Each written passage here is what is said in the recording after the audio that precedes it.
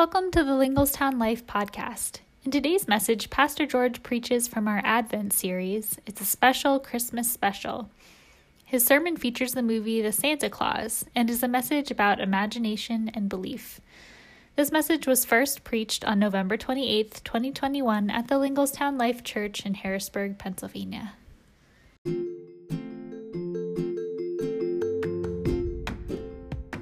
Welcome to the Linglestown Life podcast, where our community seeks to love God and love others. Here you'll find timely teachings, important conversations, and encouraging devotionals to improve your life and help you deepen your faith. How many of you have watched a Santa Claus since this?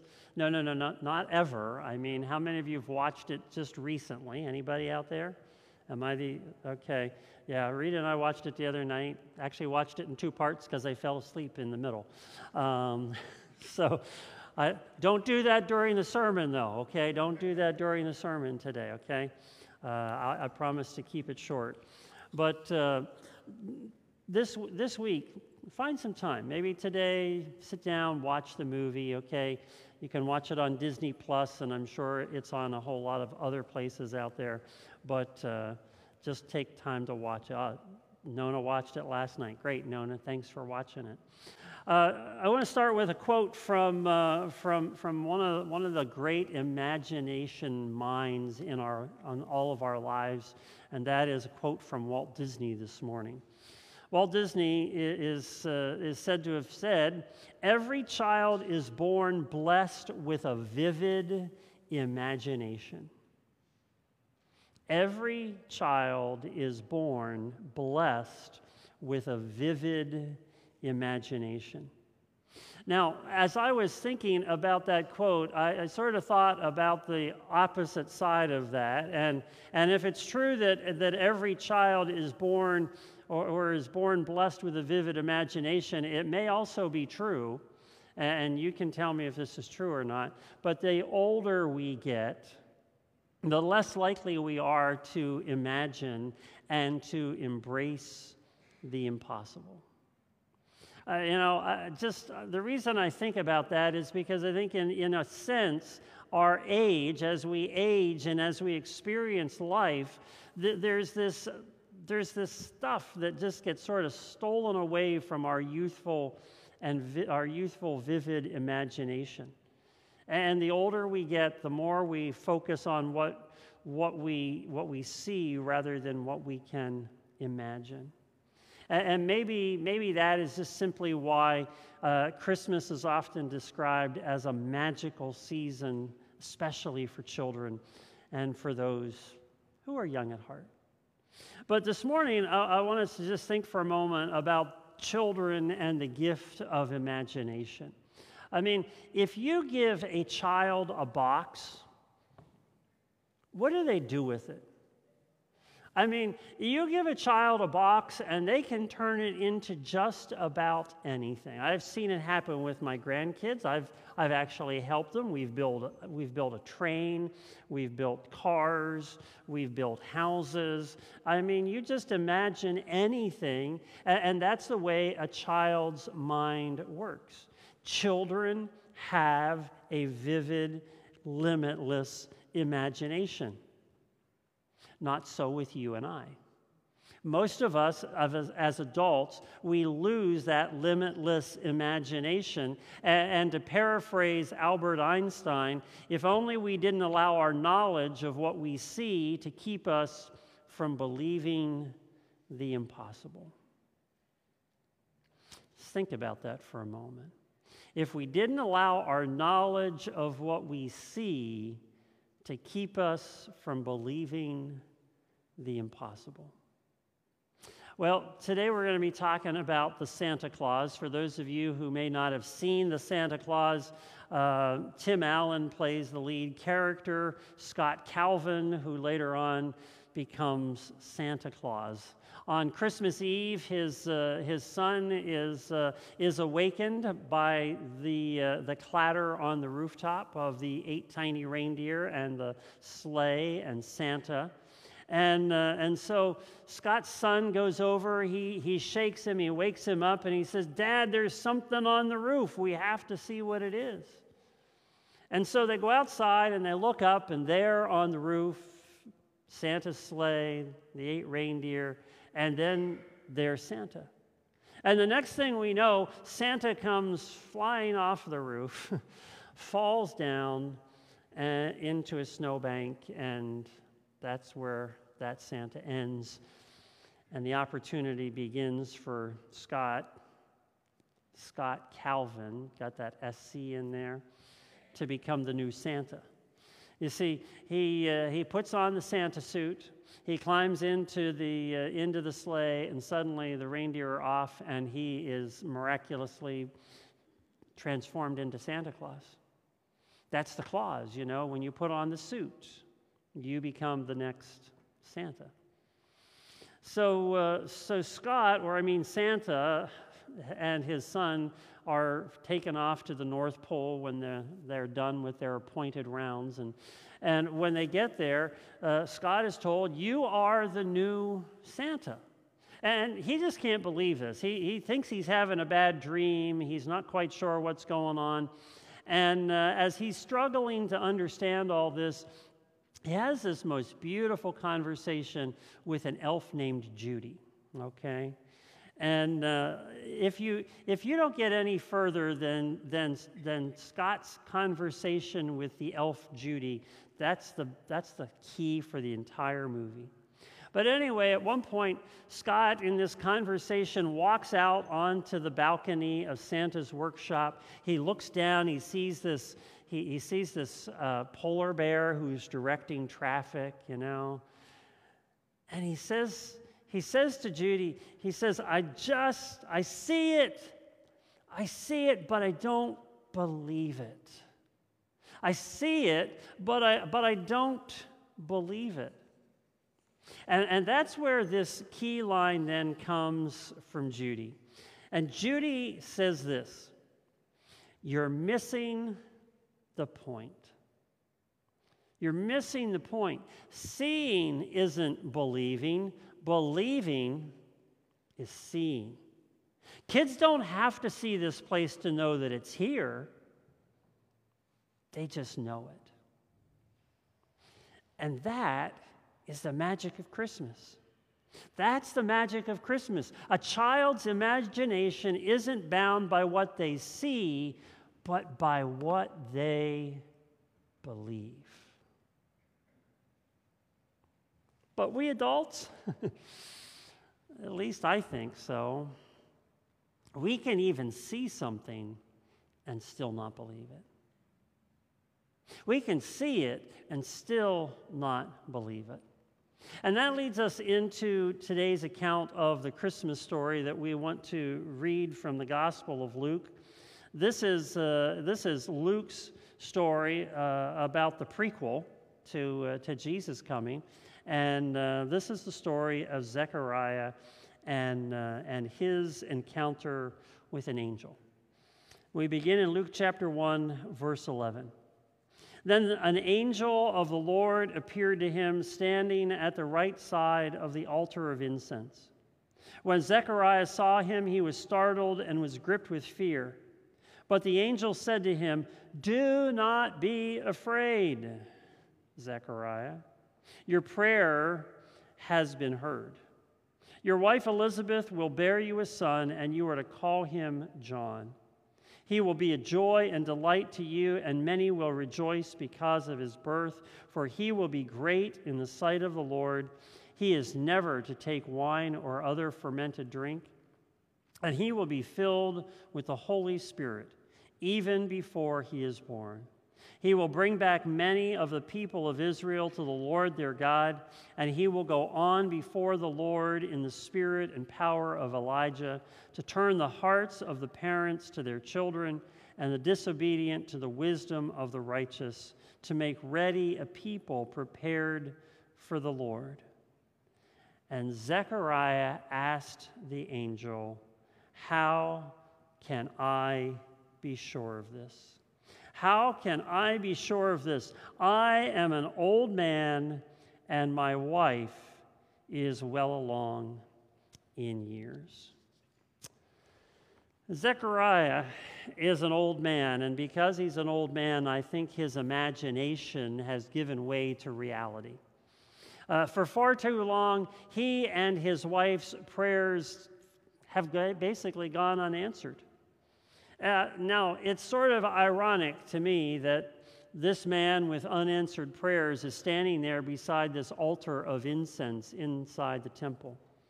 The incense there in the temple is supposed to represent all of the prayers of the people of God arising up to heaven. And standing there comes an angel who says to him, Zechariah, your prayer has been answered.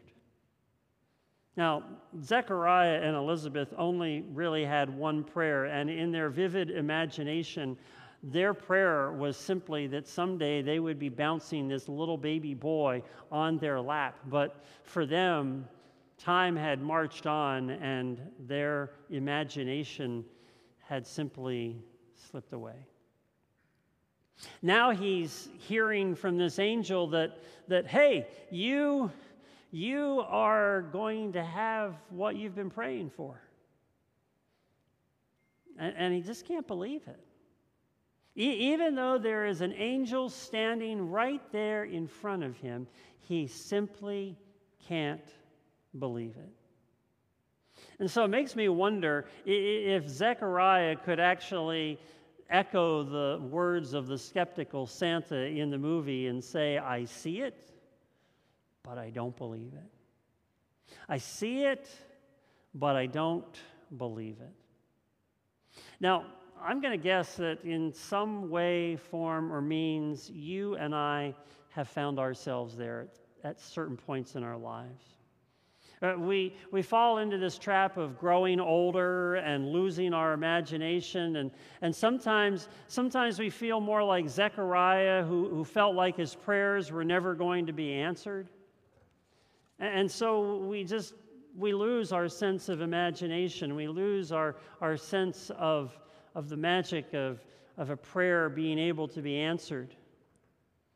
For many of us, we simply have gone through enough of life. We've experienced so much of it that it's just hard to imagine that God does or could still do more than what we could ever ask or imagine. In that sense, we've sort of lost the eyes of a child, or maybe better yet, put it this way, we've lost the faith of a child to imagine more than what we see before us. And so I wonder if you and I could repeat Zechariah's words, if we could repeat the skeptical Santa's mantra that I see it, but I don't believe it. I see it, but I don't believe it. In one of those rare moments that I think God actually works in social media, I was reading this week a little piece from Pastor Dave Adamson, who posted the other day about the relationship between fear and faith. And Dave wrote about this experience between fear and faith, and he says this, I feared what I couldn't see. I feared what I couldn't see. And he says it's interesting that the Hebrew word that we translate as to see in the Bible also comes from the same root as the Hebrew word that we translate as fear. Seeing and fearing are very connected, Dave says. And then he continues and he says, have you ever considered this? And this is well worth just listening to this point. Have you ever considered that faith and fear both demand you believe in something you can't see? Faith and fear both demand you believe in something you can't see. I don't know how many times it happens to you. I know it happens quite often to me that I fear things. And you know what it is they say about the things that you fear? Probably about 80% of them are never going to happen. 5% of them, you can't do anything about it, so why be afraid of it, But just think about it. We don't even see it. We just believe it. And what we believe is the fear. But it's the same thing with faith. Faith and fear both demand that you believe in something you cannot see. And so it is that when it comes to fear, we believe something negative is going to come from what we can't see. But faith is believing that something positive will come from what we can't see. Dave goes on and he writes, he says, "What I couldn't see that morning caused me fear. But if I had focused on my faith, I would have been in awe of God's ability to shift the tides," which is actually very fitting considering that the word we translate for fear also means to experience awe.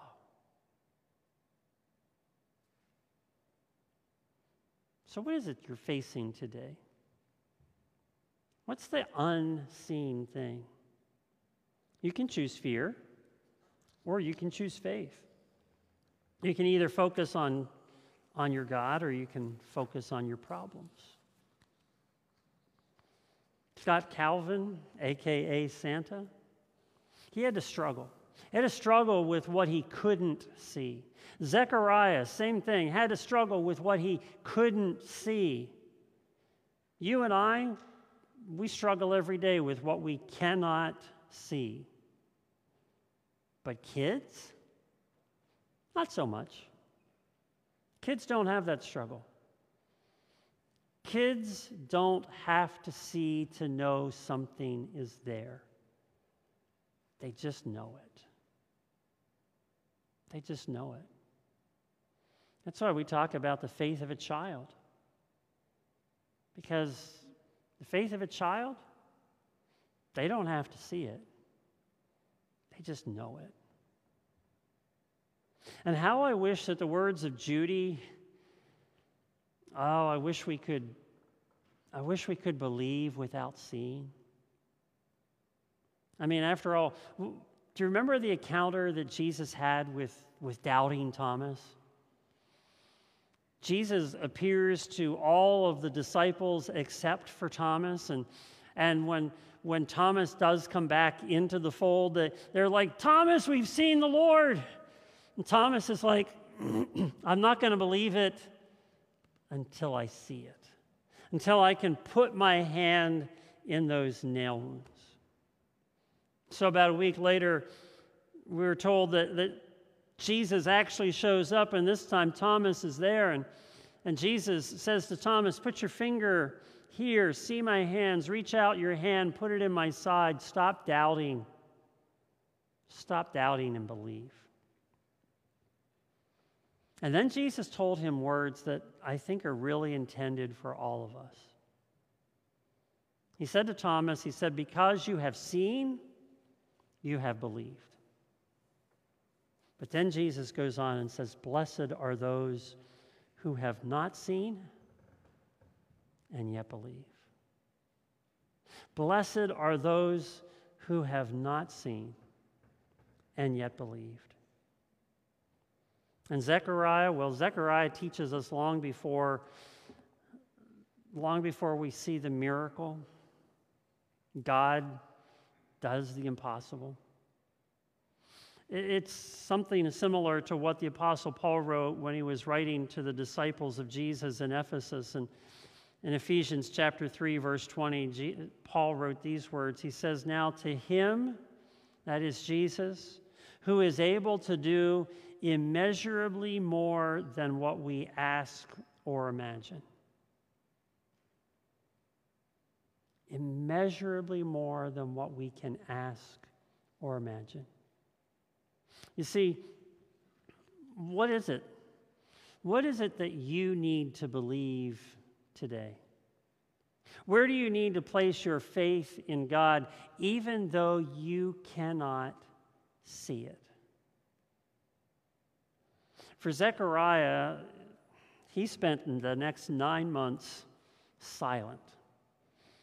I hear that Elizabeth really enjoyed it. But anyway, the day finally came. that this old woman gave birth to a baby boy. And 8 days later, when it was time for him to be circumcised, everybody was ready to give him the name of his father, and suddenly Zechariah is able to speak, and he says his name is John. It's the name that was given to him by the angel.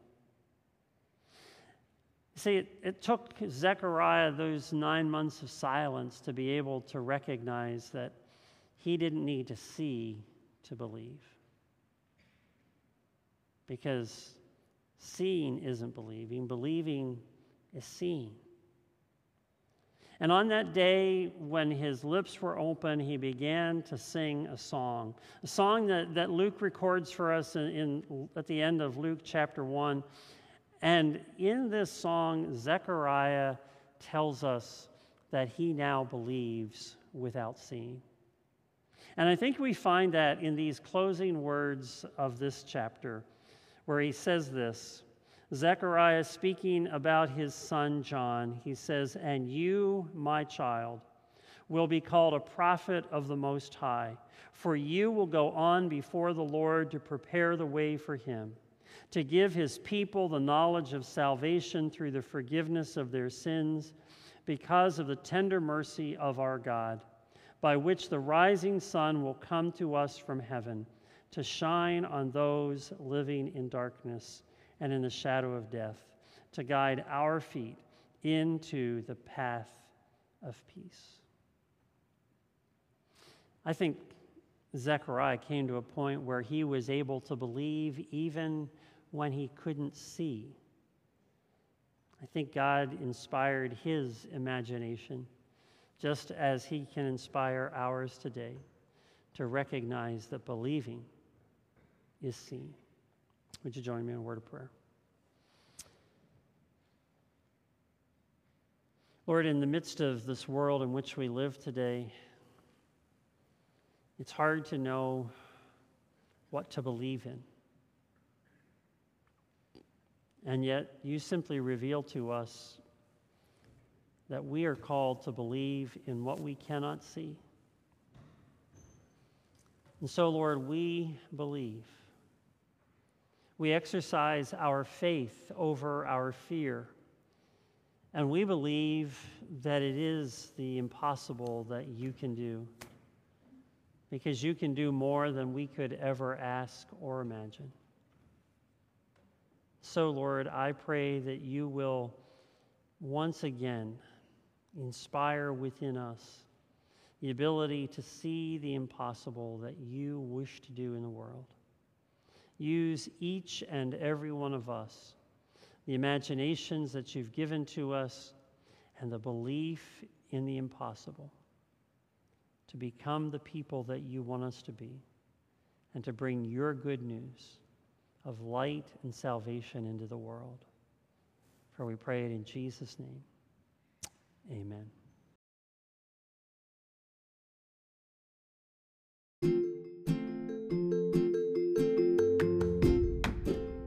Thank you for joining us on the Linglestown Life podcast.